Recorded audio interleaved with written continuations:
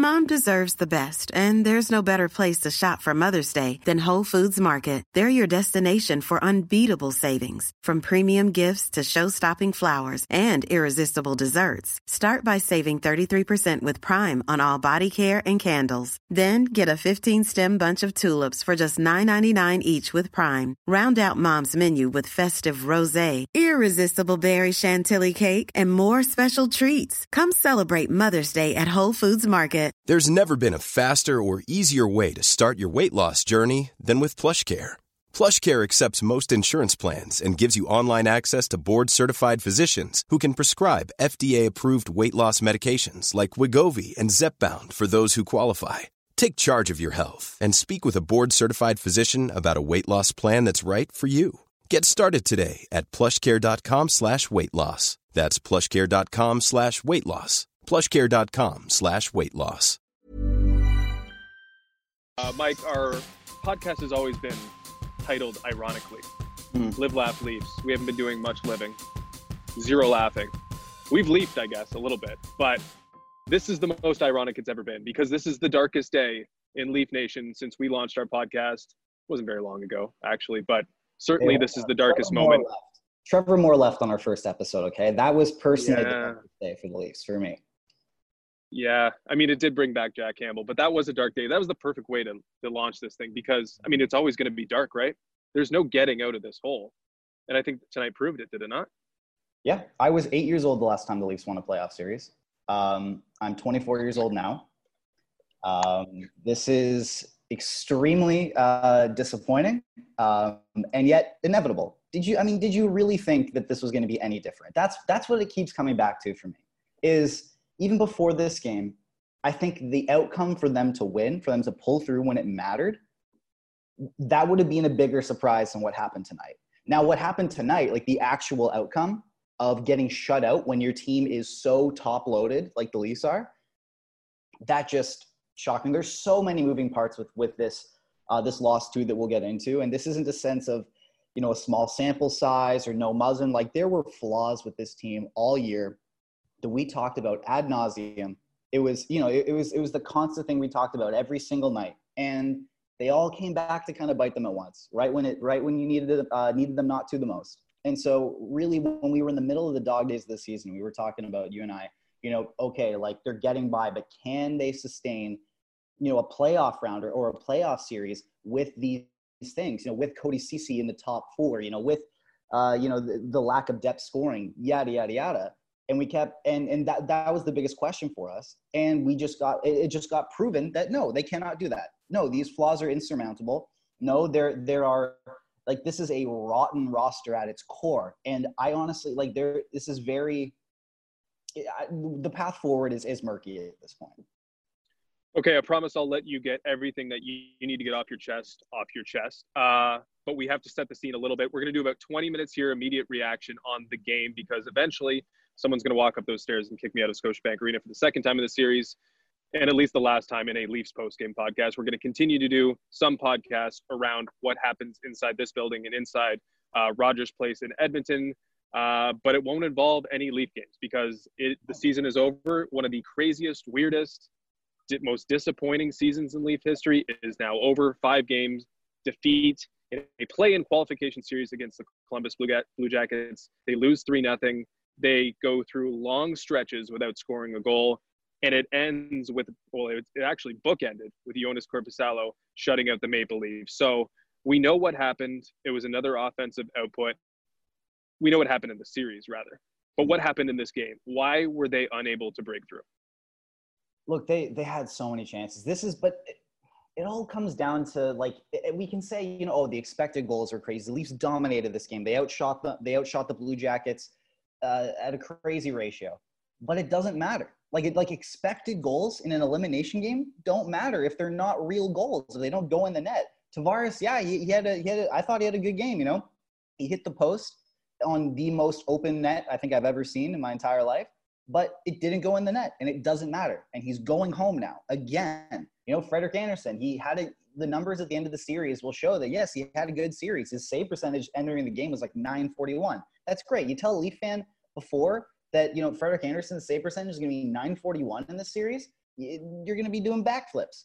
But at the end of the day, when it mattered the most, he let in a garbage goal, and it was the backbreaker. So there's they can't break through because these moments come to them, and it's not a sense of being clutch. It's not a sense of intangibles. These moments come to them, and I don't know what happens, but I don't know. Like it's luck.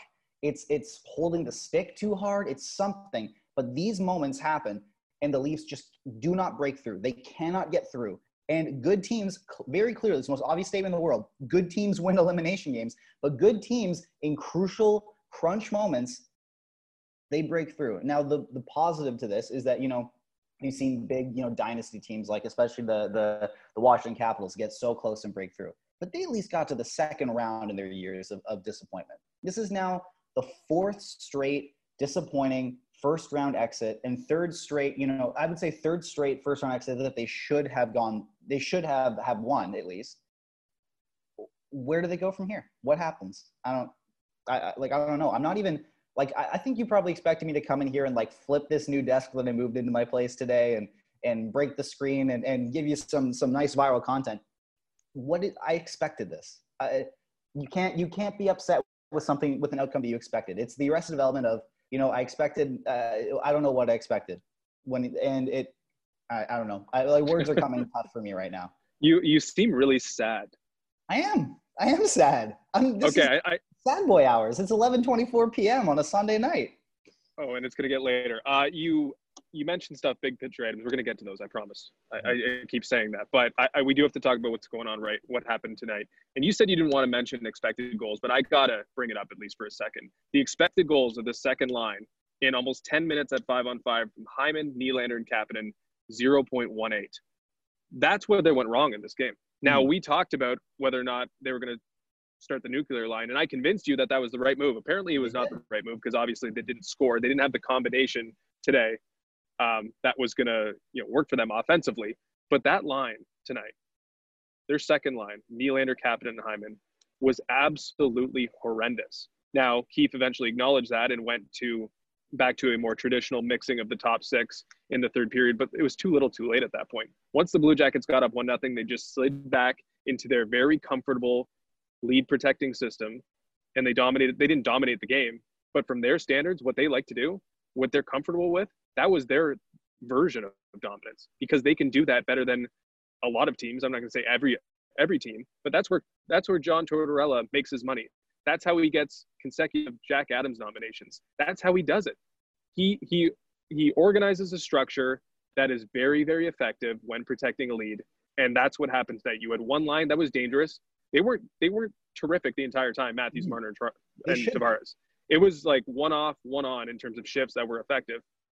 But it dropped off not even significantly. It just dropped off completely from that point on, because Nylander, Kapanen, and Hyman did nothing. Now, the other thing that happened in terms of lineup, which Keefe did talk about after the game, was the fact that Andreas Johnsson, who hadn't played a game or a scrimmage or anything, he's practiced with the team a little bit, but didn't do the Leafs put 8 weeks together of training camp. Andreas Johnsson wasn't involved really in any of it, and he was inserted in the lineup over Nick Robertson, who, while not a world beater by any means, and had his moments, but had bad moments in the series as well, was taken out of the lineup for a guy who could not be more cold coming into this game. Hadn't played, had surgery, so no games in 6 months, surgery, elimination game 5, and Johnsson was as invisible as you could pretty much expect. No? Absolutely. No, I'm 100% on board. I thought that the moment that was announced, I thought that was the dumbest move you could have made.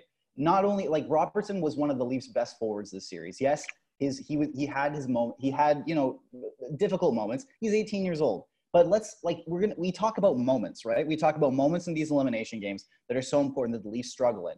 And yes, one of the close calls was Johnsson gets a beautiful pass in the slot, and Korpisalo just gets and kind of wires it right at the middle of the net, and Korpisalo just gets his arm up and blocks it, and the Leafs are still down 1-0. I know this is a kind of a folly of an argument to make, because it's all hypothetical, but I would put money. I would put my life savings on the fact that Nick Robertson scores that goal, because Nick Robertson's release is ridiculous. And to put a guy, like you said, who hasn't also, why keep the fourth you scratched Pierre Engvall to start the series. So I would have thought that he would be the go-to guy to come out. But even taking a guy like Kyle Clifford out of the lineup, did you even notice Kyle Clifford playing tonight? No, not good enough. Yeah, we're going to keep Kyle Clifford in for physicality. You had a guy in Zach Werenski who is essentially being held together with Scotch tape. And your tough guy, quote unquote tough guy, isn't like the whole time I was watching the game with someone and the whole time they were like, you should be like Kyle Clifford his only job should be to hit Zach Werenski. It should be to grind that player into the ground as legally as possible, grind that player into the ground. And because he's clearly being held together by nothing. He's one of their most important players. And if you look at the stats, the Blue Jackets without Werenski in the lineup are a sub 500 team.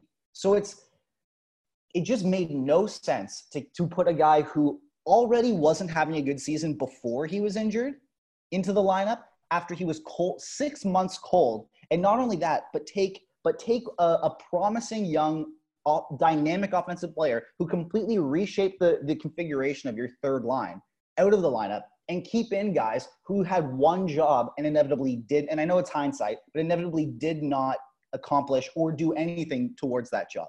It just made no sense. And I'm a big Keefe fan. I think he's done a great job. But the decisions that he made, not only by putting Marincin in the lineup and keeping him there, but also by doing everything we just talked about. This was not, in terms of, I think he did a great job in-game adjustments, but I think from an actual personnel putting the line together standpoint, I think this was a failure on his part. Okay, I'm watching the chat here. We got a lot of debate about Mitch Marner's future, but again, we're going to get to that in the second half. I think there's two more items we got to get to in terms of the actual game. The first being Freddie Andersen. Now, we talked about the fact that he could either be the best goalie in the series by the end of it or the third best goalie in the series by the end of it.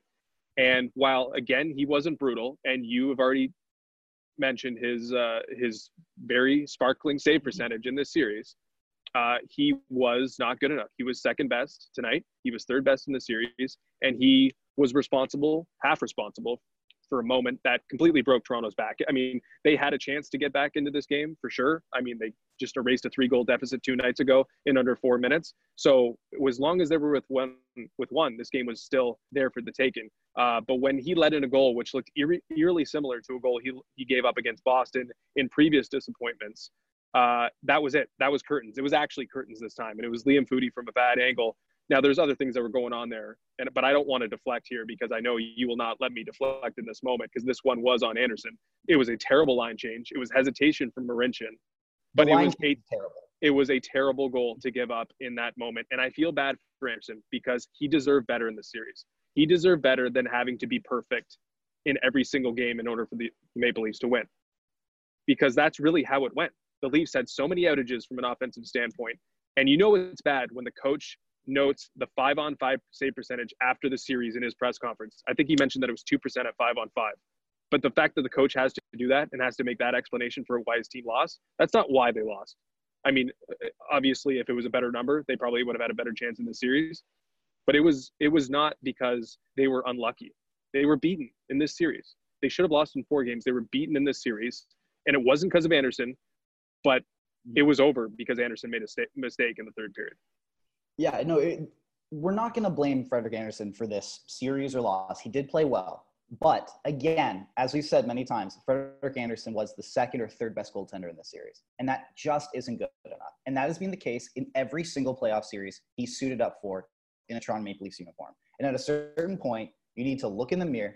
You need to ask yourself the question, can I go into a playoff series with Frederik Andersen in net and feel confident that we'll win? And at this point, I don't.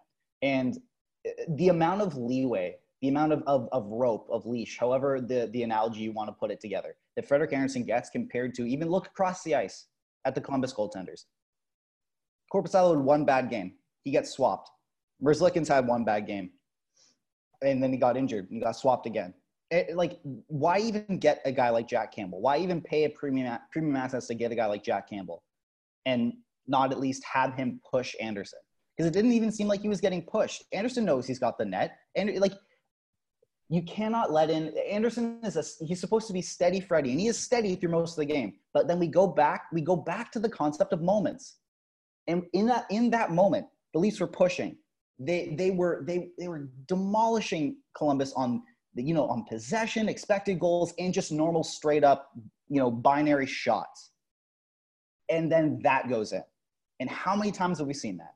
How many times have we seen that in elimination games? I can think of them off the top of my head. It's just not good enough. It's unacceptable. And at this point, anyone who is on the Leafs should, keep Frederik Andersen, sign Frederik Andersen past this contract. Get off it. Get off that train right now, because it's not happening. And I know they couldn't score, and the team, and Andersen should be furious at his team right now. Like the fact that all these guys are cashing huge checks to score goals, to do one thing, which is score goals, and they gave him 0 in a game where their season was on the line. Yes, it's terrible. But at the same time, your goaltender cannot again be the second best goaltender in this series, and you consistently expect to win. Just can't happen. So I don't know what to say. Like, I don't know what to do with this. Everything with the Leafs always has an asterisk with it. Andersen was great, but they lost. I don't know. Stronger than previous postseasons. Yes. But again, second best. And it all comes down to that. Does that not just sum up the Leafs? Like, stronger than last postseasons. They came back. I don't even know if they were better this postseason than last, to be honest. I don't think we saw a game like we saw, obviously, an amazing comeback in Game 4. But when they went into Boston in Game 5 and, completely surprised everyone with what was a complete performance in that game, Game 5 in Boston last year, and came back with the chance to win in Game 6, and that was really where they lost the series, their inability to close out in Game 6. I think we didn't see that this year. I don't think we ever saw a statement. And that brings us to the last thing I want to talk about before we move on to big picture items and before I get the boot here at Scotiabank Arena. I saw the word urgency used in our chat a few times. Urgency. Mm-hmm. Were the Leafs, did they show enough urgency tonight? I don't think it was a lack of trying. No. Was there enough urgency in this game?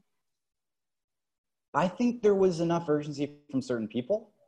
I think that, like you said, the nuclear line, they were buzzing all night. That was domination. That's exactly what it should be. But that line makes roughly the same amount as all 11 forwards that Columbus dressed tonight put together. And when you put that, it shouldn't be this close.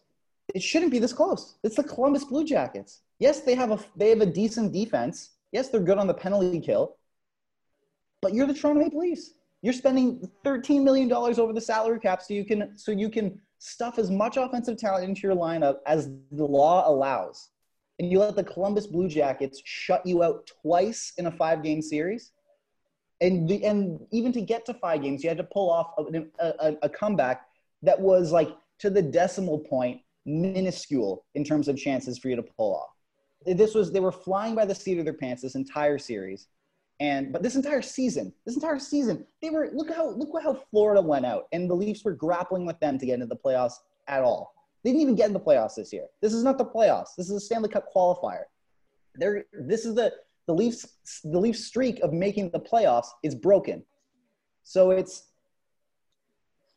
I don't want to say that there was no urgency, but because there were a lot of times where players were trying. I think Austin Matthews had a phenomenal series. I think this should establish him as, if there's any talk about Matthews choking or Matthews not showing up in big games, that person should get their hockey card revoked because they clearly are not watching.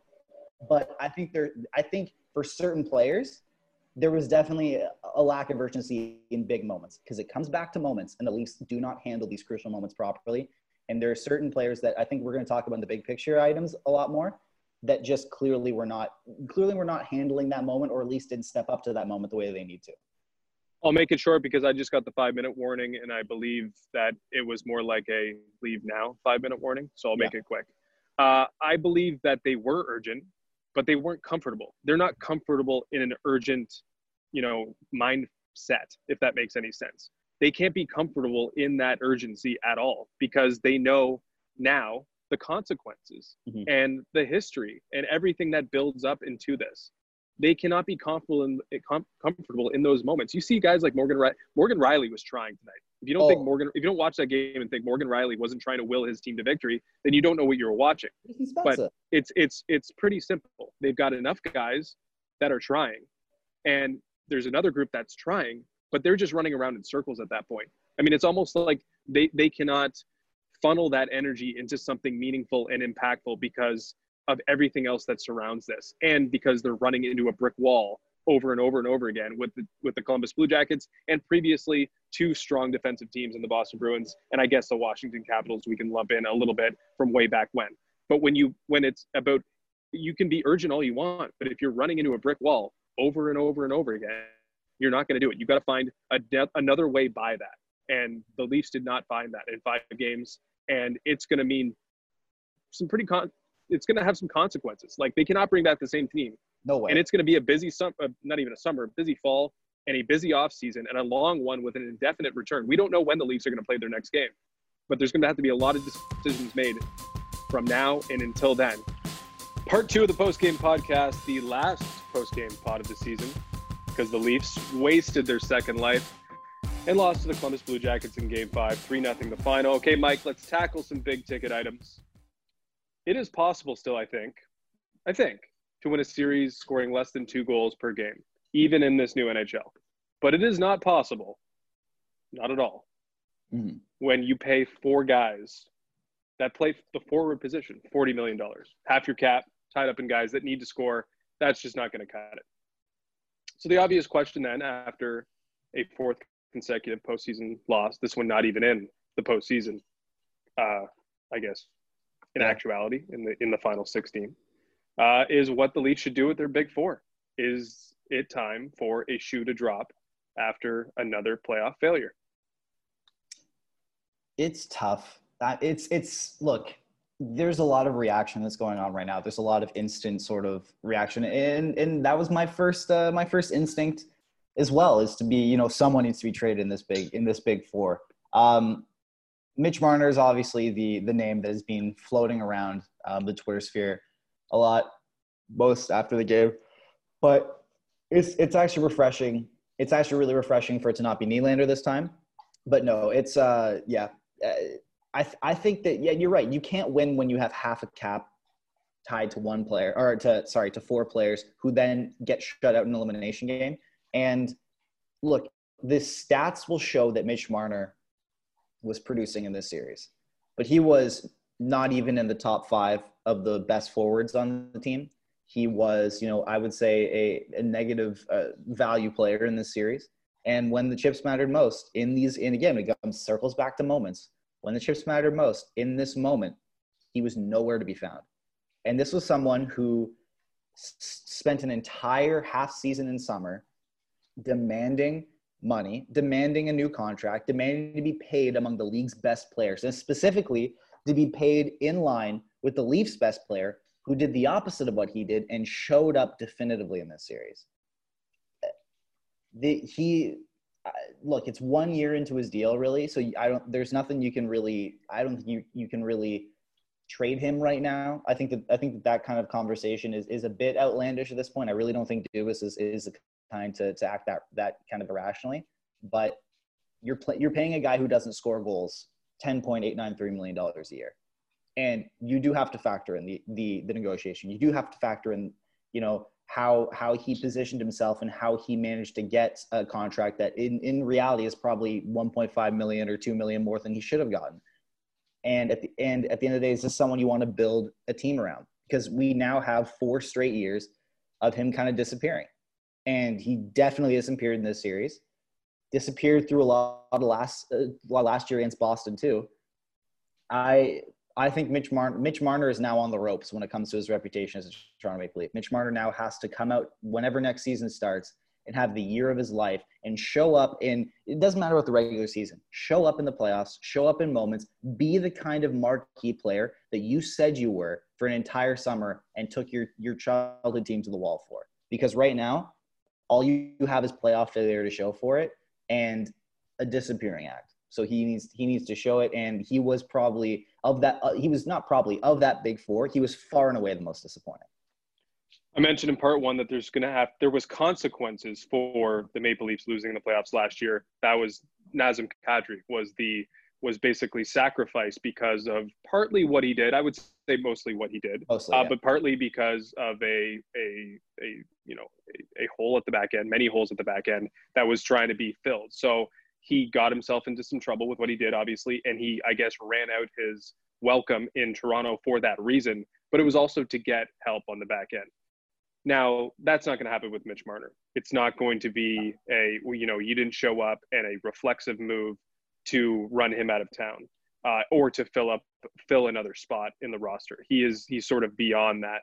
But what he is a player that's not worth the money he's being paid at all. So you're going to have to find a way to cover for that, to make up for that.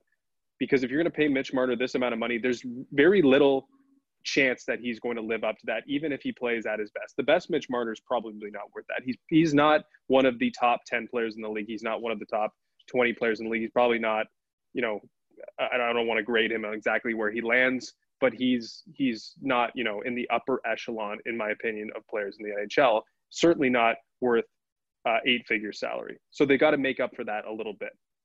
And it's certainly not in the playoffs, it changes, right? Because it's a guy who's going to put up points. But if you're not going to play a certain way in the playoffs, you don't have to be Kyle Clifford out there, but you have to find a way to overcome some adversity and get it done regardless of what the situation is. And they haven't been able to do that. But this 4, as it stands, deserves another shot, in my opinion. You mentioned the circumstances with Marner coming in, him pressing the Leafs for as much money as he possibly could, squeezing them. That wasn't a great look on Marner. And I think it definitely affected his season. He was late to training camp. He just didn't have a great start. It never really fell into place for him. He dealt with a lot this year. And that's no excuse for him. But I think they need to get him into a spot where he's, coming back without the distractions and having a full year under his belt. This team, this is their second go around and they had that problem before with William Nylander. So there's been distractions, right? It's no excuse, but we're at the point now where it's okay. Maybe it's the last kick at the can because you've had your opportunities. You've been together for so long. You've all gotten your money. You've all gotten paid. Now there has to be results. So while I don't think that there's going to be that reflexive move with Mitch Marner, even with a flat salary cap and more challenges that's going to bring up for the Maple Leafs organization, I don't believe that change is coming. There are changes coming, sure. I don't believe it's going to come with the 4 because then you're also admitting your mistakes if you're Kyle Dubas. Mm-hmm. We have the we can and we will, the promises to get Marner done, the promises that they're going to win, this and that, right? They have to basically exhaust every resource to get there. And the fact of the matter is they came into this season with a flawed team. They made mistakes. Yeah. It was a flawed team. It was a flawed team built around these 4. So the 4 aren't the biggest problem. They are certainly an obstacle and something that's going to make it very challenging to build a championship team just because the resources elsewhere are just not there. But they have to put their best foot forward here. They didn't last offseason. They should try again, obviously, to make their team better.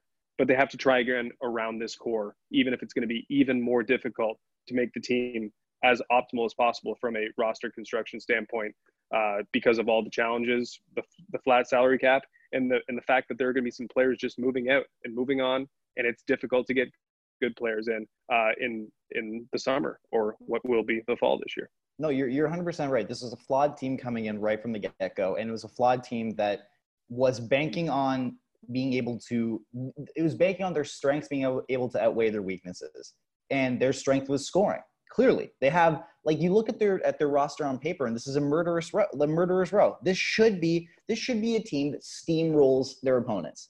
You have Austin Matthews and John Tavares on either the same line or different lines. You have Mitch Marner, William Nylander, Kasperi Kapanen, clearly Andreas Johnsson. You even had Nick Robertson coming in here and scoring goals. Like, it is your 4th line. You have a guy like Pierre Engvall who could probably, on any team's top 6 finish with a 20-goal season if he's put in a position to really be an offensive focal point. Like, you have the depth, and yet when the chips were down, it was nothing. You got zeros. You got zeros across the board. And you're right. Consequences need to happen, and it's not going to be something like Mitch Marner's getting moved out. As much as, I'm starting to weigh a little closer to that. I'm starting to think I don't know if this guy's long for the team. I think that, no one's going to act irrationally. No one's going to – Dubas is a very trust the process guy to a fault. Like, he's a trust the process person to a fault. The process on whatever the process was on Cody Ceci, clearly that hurt the team. Whatever the process was on Tyson Barrie, hoping he was going to round back into form instead of dealing him at the deadline for any kind of asset, that clearly came and bit them in the ass, really. But Marner is like, next season is going to essentially determine whether or not he is a Leaf for potentially the rest of his career, or if he finds, gainful employment somewhere else. Because one more playoff exit like this, one more, thing of disappointment with the money that is invested in this team, with the advantages that this team has every single time that this team has had a flaw or something they don't like, the GM has gone out and catered to them. They didn't like their coach. They went and fired the coach. They needed a veteran. They went and signed a guy in Patrick Marleau. This is not a chronological order, but still, they needed a backup goalie because they were blowing leads. They went out and they got Jack Campbell. They needed a sturdy defenseman on the top end. They went out and they got Jake Muzzin. They needed some toughness, a guy to kind of show them the ropes. They went out. They got Kyle Clifford. Like, how many times is this? They wanted their money. They got their money. How many times is the GM supposed to cater to this team before they actually reward him for this investment? So, and a lot of them have. Like, I would say Marner and Tavares are definitely not Marner. Matthews and Tavares have, absolutely. They were two great players this series. I know that you weren't super high on Tavares, but I thought that I saw a lot from him. Nylander was invisible, and Marner, who was making almost $4 million more than Nylander, was even more invisible. Like, you cannot win when your strength, when you have flaws, and your only path to victory is to try and kind of double up with your strengths, and your strengths don't even show up to the plate. So there are a lot of questions. This is going to be a busy off-season, summer, however you want to call it. We don't even know when the Leafs are going to play their next game, but this is going to be a markedly different team, or at least on paper. And how they do it within the constraints of their cap situation, that remains to be seen. It'll take some wizardry, and I really hope that Dubas signs a defenseman that shoots right. It doesn't matter who it is. It does matter, though. It does matter who it is. It does. No, it does. You're right. It could be another Barrie or CC, but like they bet on those moves. They bet so hard on those moves, and they lost. Tyson Barrie is going to go down as one of the worst acquisitions in modern Leaf history. And it's not even because of who he got traded for. It's because of the expectation and how much they valued him in the construction of their lineup. They essentially thought he could play. His value could be, a top pairing guy. He had to be sheltered on the third pairing in a playoff game. It's pathetic. It really is. I think my biggest off-season storyline or thing that I'm going to be watching is, where does Kyle Dubas admit that he's made a mistake? Where does he concede here? Because I think we've already seen in this season, Mike Babcock being fired was not his mistake. That was his solution to what's going on. That was a victory. Mm-hmm. But where he has admitted that he's made mistakes this year with his actions. He brought in Jack Campbell because he tried to pay a goaltender $700,000, and Michael Hutchinson kept losing games. He brought in Kyle Clifford because he finally seemed to admit that this team can't go gritless. It needs something. Mm-hmm. It needs a player that can at least show a different dynamic, show something, stand up when it needs to happen, throw a big hit when it needs to happen. We didn't see too many of them. I'd love it if we saw a little bit more of them. I don't think Kyle Clifford completely did his job in this series. He didn't. We are going to see him concede that he made a mistake with Cody Ceci at least, because I'm sure they're not going to resign him. I just assume that he will be, tacitly making that sign that he made a mistake. And I don't think Tyson Barrie's coming back either. No way. Obviously, Alex Kerfoot complicates that matters. It wouldn't be, volunteering that he did make that error in that trade. I don't think we'll ever get that as long as Alex Kerfoot is around. But the mistakes have to come somewhere. Like, he's got to admit at some point that he's made mistakes because of what his next moves are with the roster, because this is an obviously flawed roster. So the changes that he makes this off season will indicate where he is in this timeline. Or is he just going to run it back? Is he just going to go to the well with like-minded players in, limited defensemen and just bodies that he's going to continue to plug in there and just spin the tires and go with the same thing? Or is he going to make that big move, whether it involves Mitch Marner or William Nylander? It doesn't have to. But is he going to get rid of a guy like Andreas Janssen or Kasperi Kapanen or Both. Alexander Kerfoot? Like, what is going to happen here? Where does he see this team, and what's wrong with this team? Because clearly they cannot get over the same hurdle, which is a defensively responsible, structurally organized team. This is 3 years in a row where they have reason to be legitimately disappointed. There was pride and hope in the team after they lost to Washington 4 years ago. But they cannot keep running this back and doing it in circles, because they're running into the same brick wall over and over and over again. So we're going to see concession, or he's going to admit mistakes in certain ways, whether it's just, his transactions or so on and so forth. But we will see if his mindset has actually changed, like it has with the goaltending, the backup goaltending, like it has with the lack of grit on the team with Kyle Clifford. What else is he going to do to change his team? And whatever he does to change his team, I think does somewhat admit fault, because this is a team that clearly needs a new dynamic. It needs something else brought to the table. And until Kyle Dubas brings that to the table, I believe we're just going to get the same result over and over again. This summer is huge for the general manager of the Toronto Maple Leafs. I don't think there's any way around it. This is a flawed team. He built a bad defense, and there was no way they were going to win, even if they got by Columbus, because they could not withstand the loss of Jake Muzzin. Jake Muzzin could have been back, I guess, in game one, but it still wasn't good enough. It was not a good enough defensive core. They made two mistakes with Tyson Barrie and Cody Ceci, and they were never in the end going to get past that. This was not a championship level team because of those two acquisitions, in my opinion. And they made a mistake as well with, like, the entire right side of their defense was, I guess, at least in some regard, had mistakes attached to it. Because I think they made a mistake in extending Hall at the point that they did. He was playing well. And yes, you'd like to kind of re-sign a player, but they signed him at the height of his value. And he was horrible in this series. He was genuinely terrible. They didn't have a single right-handed defenseman that they could rely on. And their second, or they're either most reliable or second most reliable left-handed defenseman went out. And to his point, I think what will really be interesting for Dubas is whether or not he sticks with his guys, because there's certain players on the Leafs that are Dubas guys. Marincin, for example, that's a Dubas guy. He stuck around way longer than he probably should have. And the fact that he's still playing playoff games for the Leafs at this point is mind-boggling. I really there's no reason for Martin Marincin, the fact that he has a contract extension, to still be on the team next year.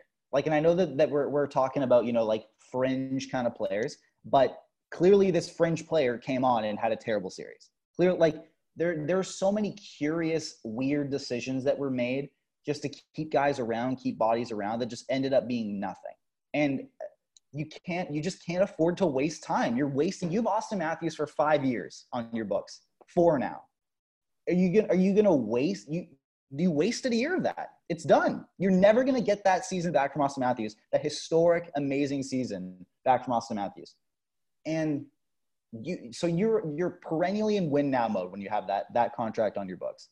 And you're going to place the hopes of that on Cody Ceci, on Martin Marincin, on, a combination of any number of these players, or Tyson Barrie. No, you need to build some stability. There are a million defensemen out there that you can get on the bargain bin market that can fill that third pairing 8th defenseman role, that are better and can slot into a playoff game and not look completely outmatched like he did. These are players that have very obvious flaws, and I think this is going to be a somewhat Kawhi summer for the Leafs. I'm not saying that a franchise piece is going to be moved out, but you can't run it back. You just can't. It's insanity doing the same thing over and over again. And at a certain point, this is back in my blogging days, I wrote, at some point, Dubas is going to reach a crossroads, the same one that Masai did, where he has to think, okay, we can either, be content with a moderate kind of amount of success, or we can make a very big swing in the hopes that it puts us over the top to the eventual, top of the hockey mountain. And this is the moment. He's reached it now.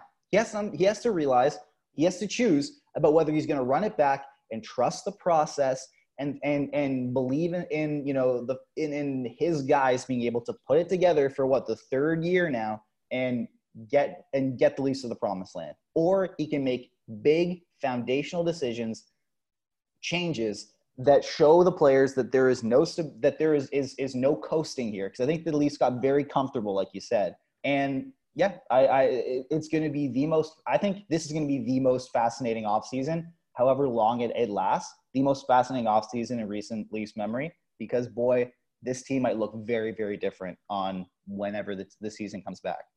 Well, there's two options. There's the Kawhi route, I guess, would be, involving a DeMar DeRozan, which would be someone currently on the team that is not holding them back in some regard. And it's an elite player, a max player, because DeMar DeRozan, I guess, was a max player with the Toronto Raptors. So it would have to be a guy that's making money for that to be, a valid comparison.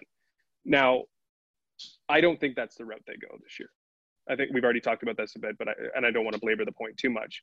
But what needs to happen is some overhauling to the defense. They need to try and do what they attempted last year again, and that is to try and build a defense core without, having to sacrifice something meaningful on their roster. I guess Nazem Kadri was meaningful, but you managed to replace him in the deal. But you're trying to build it around the margins.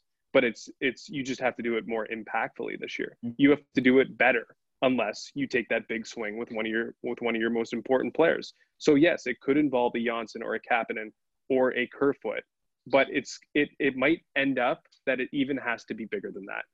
Like they could take these half measures, which is trade from the middle ground to try and get better at the right side on defense, and it could still not work, right? This could still be the exact same team if they manage to pull off a trade like that. And they're probably going to have to pull off a trade like that because they're just too thin at defense to not do something that is at least of substance. Like something has to happen. You're not going to find 3 guys that can shoot right in free agency and just expect this to work. Like they have to make a swing, but how big is that swing going to be? I think it'll be a minor hack this year. And if then it doesn't work, like we're really talking about doing something substantial. If it doesn't work, then a player like Marner next year, if it doesn't work, then a player like Marner is gone. But then if we get to that point, then you've legitimately wasted a half decade of Auston Matthews. Yeah. Which would be criminal. That's why this is like what happens over the next, we don't even know how many months it's going to be. But what happens between now and the next time the Leafs drop the puck is just unbelievably important for the future of this franchise, the future of Kyle Dubas, the future of Sheldon Keefe, the future of Brendan Shanahan. This entire thing might hinge on what they do, because then it is because this is the last probably kick of the can of this like current iteration. And if it doesn't work, then obviously something has to change, whether it's players, management, so on and so forth. You can't just continue to do this each and every year. There's no way. Absolutely not. Yeah, no, you're 100% right. This is the crossroads of the Leafs organization, at least of this iteration of it. If they can't put it together next year, then the universe has shown you that the way that you do business does not work. The way that you construct a team does not work.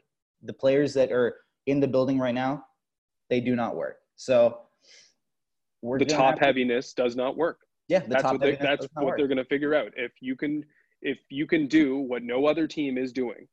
There's tons of teams with good players, multiple good players, but no one has it quite like the Maple Leafs. So I think you're going to find out in it'll be the next 12 months, because we're not going to be playing into August next year. Well, we might be playing into July. But we're going to find out over the next 12 months if this can work as it is. Because if we get to the 5th year in a row where it doesn't work, then it doesn't work. Then it doesn't work. There's no debate. Yeah. It doesn't work.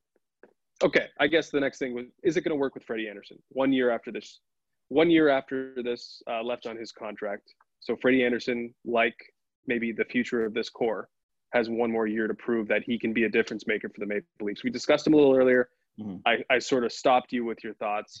I mean, I'm of the belief that, okay, this goaltender gave you .941 in this. He didn't have a great regular season. He now has support. I want to see the full year of Freddie Anderson and Jack Campbell working together and what that could mean for the regular season and eventually the playoffs. But then I would be reluctant, as I know you are, to be signing him long-term, because we don't know what the next 5 years are going to look like for Freddie Anderson. We know what he's going to do more or less in this 5 years with the Maple Leafs, signing a 5-year deal way back when. But I want to see what a proper tandem what they can do now that they've finally been put into place. But then I think you just run out the string, and whatever happens, happens. And if he wants to come back with the Maple Leafs and sign a short-term deal, you entertain that perhaps. But you cannot, if you're a smart hockey club, just give a goaltender that is probably past his prime at that point, or right in the middle, a long-term deal, or you're entering Sergei Bobrovsky territory, and he's not a two-time Vezina Trophy winner like Sergei Bobrovsky, but you're entering that territory where you're just pouring money away because this goaltender's shelf life, it is finite, and you don't know what's going to happen. So this is obviously a big decision, but if you look at Kyle Dubas's history and what this organization stands for, I just cannot see them giving Freddie Andersen that long-term deal after this. But I also can't see them moving on. I feel like this is a scenario where they go with their horse. They have their window. It should be open. It should have been open this year. Should be open next year. You just keep running these horses out there. But you finally have a scenario, I think, where Freddie Andersen has the best opportunity to succeed, and you should see if that happens. But that doesn't mean, even if it happens, that you should be signing him to another contract. 100% right. This next season will be the last season of Frederik Andersen in Toronto, and if it isn't, then there are some serious problems, and those problems will definitely present themselves over however long that inevitable contract extension is. You do not sign a goalie who is age 30 and above to a long-term extension that pays him decent money. And the thing is, like you said, Sergei Bobrovsky is a two-time Vezina winner. Braden Holtby, when he signed this extension, he's a Stanley Cup champion and a Vezina winner. Andersen is not among the league's best goaltenders. He maybe cracks the top 10 in a good season, but he's around 14, 13, I think, of those 31 goaltenders. So he's already hovering around league average, maybe a bit above league average. And we've seen now what Frederik Andersen looks like when he's off his game. And yes, we would like to see the 1 year of the tandem for him to really get pushed, because I'm of the belief that Andersen is very secure in the net. He thinks that it's his net, and he hasn't really had any legitimate competition until Jack Campbell came around, who's the nicest guy ever, and didn't really put any pressure on him. But you want to see Andersen there next year? Just to clarify. Yes, I want to see Andersen there next year. I would like to see that tandem together. I think that you have a decent goalie, and unless another better option presents itself for cheaper, then you keep those two, and you kind of hope that that full season of them together, that creates some good chemistry. But it's the last year of Andersen in Toronto. It just has to be. And he's proven now for 4 straight years that he cannot lead this team to a playoff series win. And yes, we were getting a lot of comments on our live video that, you're throwing Andersen under the bus. The defense in front of him is terrible, yada, yada, yada. Yes, that is true. But at the same time, at some point, you want your goaltender, when you're a team like the Leafs, at some point you want your goaltender to steal you a series. Or to steal you a game in a series. Not just a series, steal you a game in a series. And he's never done that for the Leafs. Never. And you just need better than that. If you're going to win a Stanley Cup, you need better than that. That's what the expectations are. That is where you expect your goaltender to be. And is it unfair? Maybe. But that's just the reality of what it's like to be a contender. So, yeah, Frederik Andersen, enjoy it while it lasts, because he's gone after this upcoming season, and it's for the best. The likelihood of that, sure, is more likely than this being the last ride this upcoming season for the Big Four. Mm-hmm. But I think both of them, honestly, if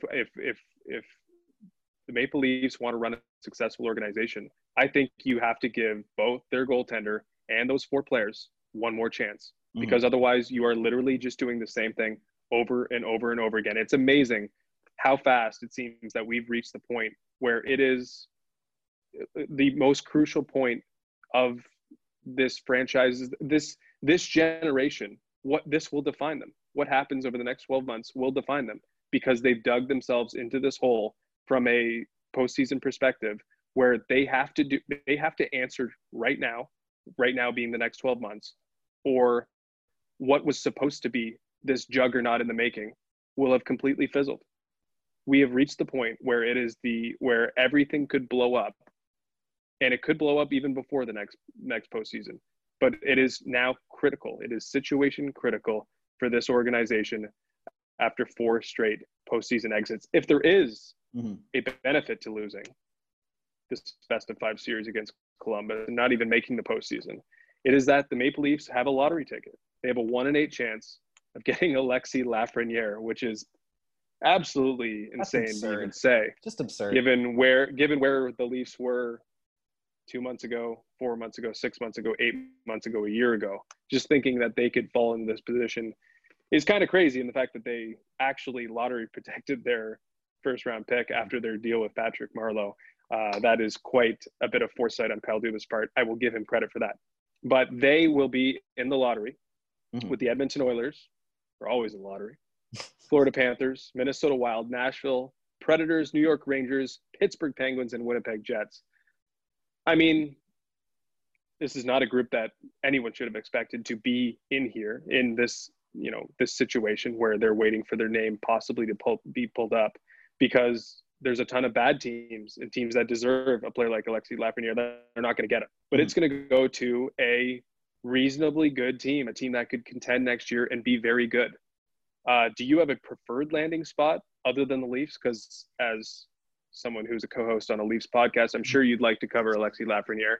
So aside from the Leafs, let's start there. And then we'll talk about what the implications could be if Lafreniere does fall for the Leafs. But first, let's go a non-Leaf preferred destination for you. There are two that I think would be great. One, on the Canadian side, would be the Winnipeg Jets. I think that it would be, in terms of, I would like to see Lafreniere on a Canadian team. I know it's national pride and whatnot, but I would like to see Lafreniere on a Canadian team. In Winnipeg, he's exactly the type of player they need. He's dynamic. He's offensive. He's a franchise-changing player, and for them to get a player of his caliber to build around for years to come, that'd be huge. Because look, Laine was supposed to be that, and he doesn't really look to be playing the part at this point. And maybe Lafreniere and Laine can form the next dynamic duo moving forward for the next 10 years or something in Winnipeg. Would be great. The other one, though, this is a team a lot like the Leafs, except they've achieved way more success than the Leafs, but have never been able to get over that final hump, especially on offense, and that is the Nashville Predators. And the Nashville Predators have every year they've required to go out and get a Matt Duchene type to really round out their offense. And then they actually went out and got Matt Duchene, and they still got bounced before the playoffs, and they still had offensive problems. Getting a player, a foundational superstar center forward, for a franchise face, they've never had a player like that, at least up front. And to get Alexis Lafreniere, we saw how absolutely absurd Nashville got when they made the Stanley Cup final. We need to see that when it's okay, when it's responsible for people to go out in the streets. We need to see that on a near annual basis. And Lafreniere can do that. He can push them over the top. So those are my two preferred options other than the Leafs. But it's not even that I want to cover Lafreniere if he comes to the Leafs. I want to cover the social media reaction if Lafreniere falls to the Leafs, because that will be the most entertaining day on Twitter that's in the site's existence. And that's purely for content why I want to see Lafreniere fall to Toronto. Oh yeah. That's exactly why I wanted to, or the Oilers, because it would be the Oilers. The Oilers would be no, but it would be complete chaos and the most entertaining thing. It would be the most entertaining thing ever. I sort of agree with you. I think you make a great point with Nashville. That is that real number one center, not Ryan Johansson, who they have always sort of needed. They've wanted, and they frankly deserve a player like Alexis Lafreniere, not because they're a bad team, but because they're a good franchise. They've built it the right way, I guess, if you want to use that cliche. But they just never had that. But they've always had a good team with a dedicated fan base, and they play exciting hockey. And I think that would be a great spot for him.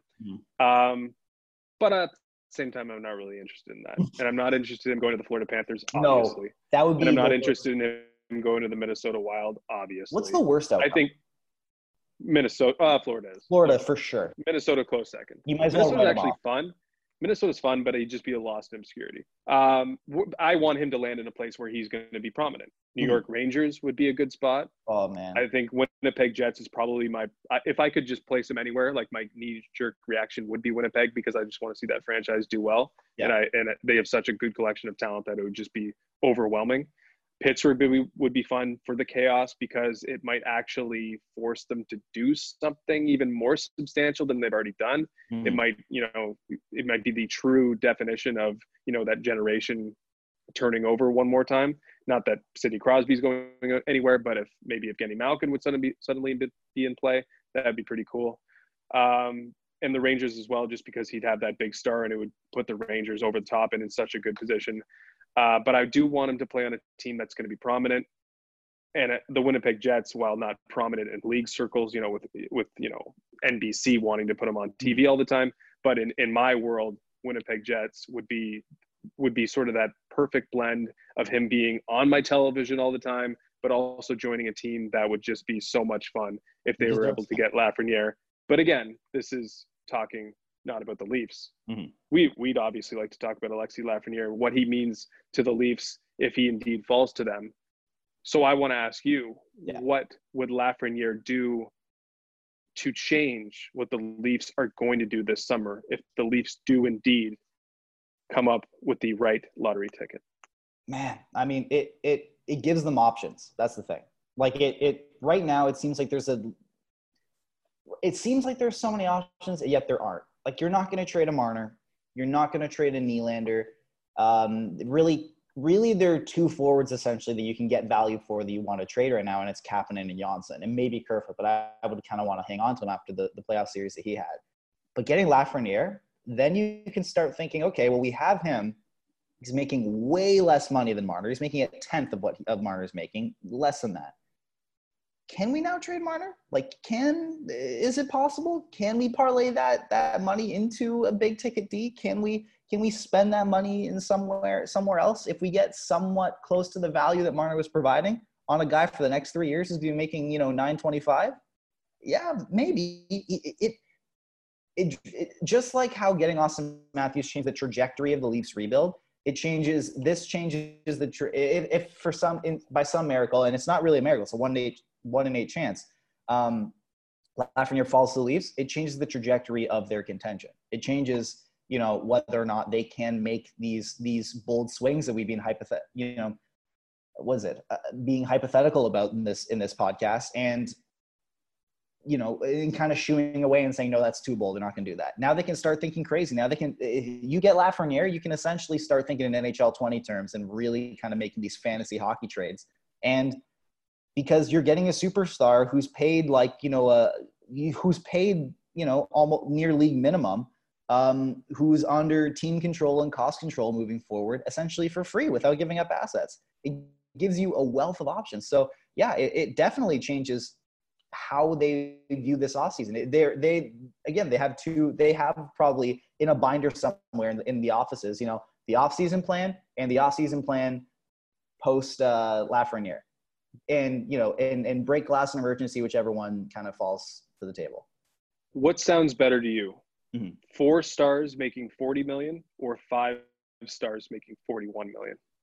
I like the 5 stars making $41 million to me. That's exactly what it would be. Assuming that Alexis Lafreniere is everything that he is hyped up to be, it would mean that the Leafs are now paying 5 guys $40 million or in and around $40 million, right? 5 potential superstar players or star players.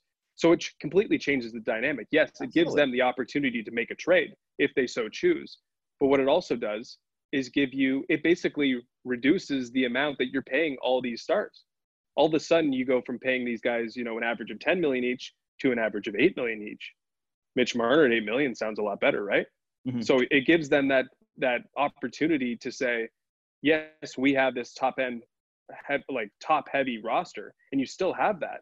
But now all of a sudden, everyone's getting paid a little bit less, right?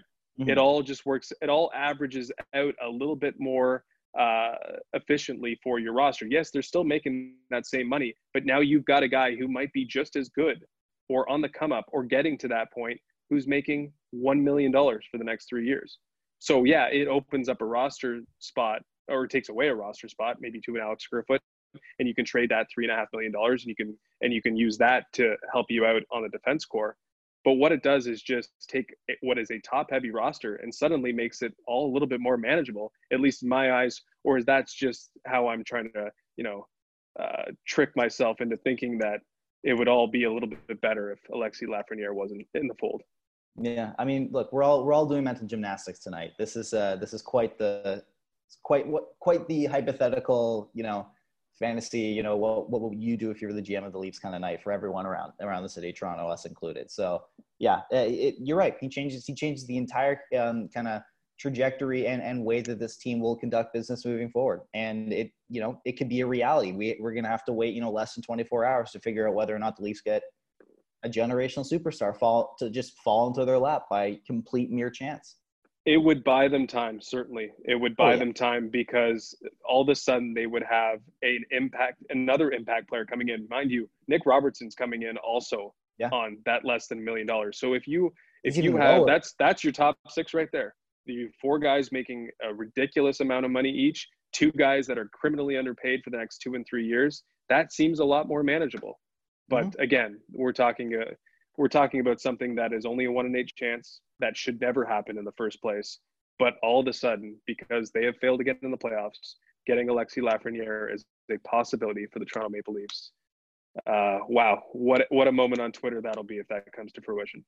Be incredible. Yeah, it would be one of those days that you remember on Twitter. It would be like the day where Hall and Subban were traded, 2 minutes apart from each other, and then Stamkos re-signed. It would be a day that you tell your grandkids about. I remember on Twitter, young grandson or granddaughter when the Leafs got Lafreniere, and it was wild. Maybe one day, Mike, you'll be able to share a story to your grandkids about a post-game podcast you did after a Leafs series victory. For now, it wasn't even a legitimate series, but for now, you do not have that opportunity. You're going to have to wait because, again, the Leafs lost 3-0 in Game 5 to the Columbus Blue Jackets. We could wrap it up there. I'll give you the floor if you want to say anything more. We will probably have more thoughts on the Leafs moving forward. We don't know when the next post-game podcast is going to be because we don't know when the next NHL season is going to start.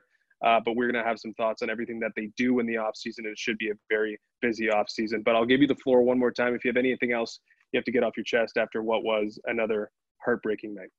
I just wanted to say, thanks to everyone who listens and watches us. We're still going to be going strong in the playoffs and bringing you that sweet, sweet content. But yeah, it was such a fun ride, going with this team, and we'll, hopefully be back next year with this and covering everything they do in the off season. So yeah, I just want to say to anyone who's, dedicated time after a game, it's anyone who sent in, those audio messages after the David Ayers game, or, anyone who really has kind of tracked along with us. And, as the show's gone on, I just wanted to say a big thank you. Thank you for dedicating any time with us and sharing your misery and your elation and more misery. It's been such a fun ride, and we've been very lucky to share it with you.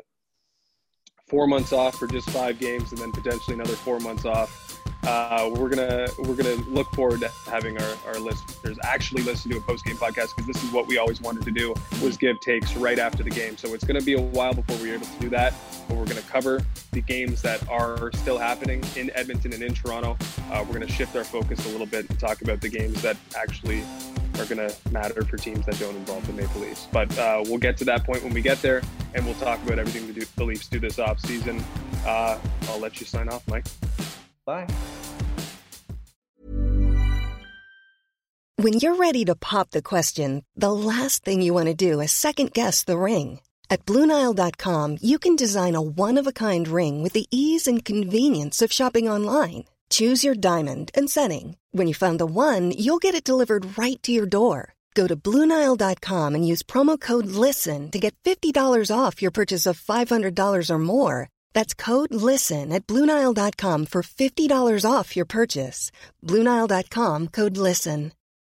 For the ones who work hard to ensure their crew can always go the extra mile, and the ones who get in early so everyone can go home on time, there's Grainger, offering professional-grade supplies backed by product experts so you can quickly and easily find what you need. Plus, you can count on access to a committed team ready to go the extra mile for you. Call, click Grainger.com, or just stop by. Grainger, for the ones who get it done.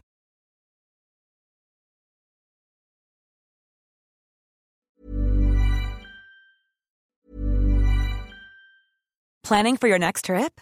Elevate your travel style with Quince. Quince has all the jet-setting essentials you'll want for your next getaway, like European linen, premium luggage options, buttery soft Italian leather bags, and so much more. And is all priced at 50 to 80% less than similar brands. Plus, Quince only works with factories that use safe and ethical manufacturing practices. Pack your bags with high-quality essentials you'll be wearing for vacations to come with Quince. Go to quince.com/pack for free shipping and 365-day returns.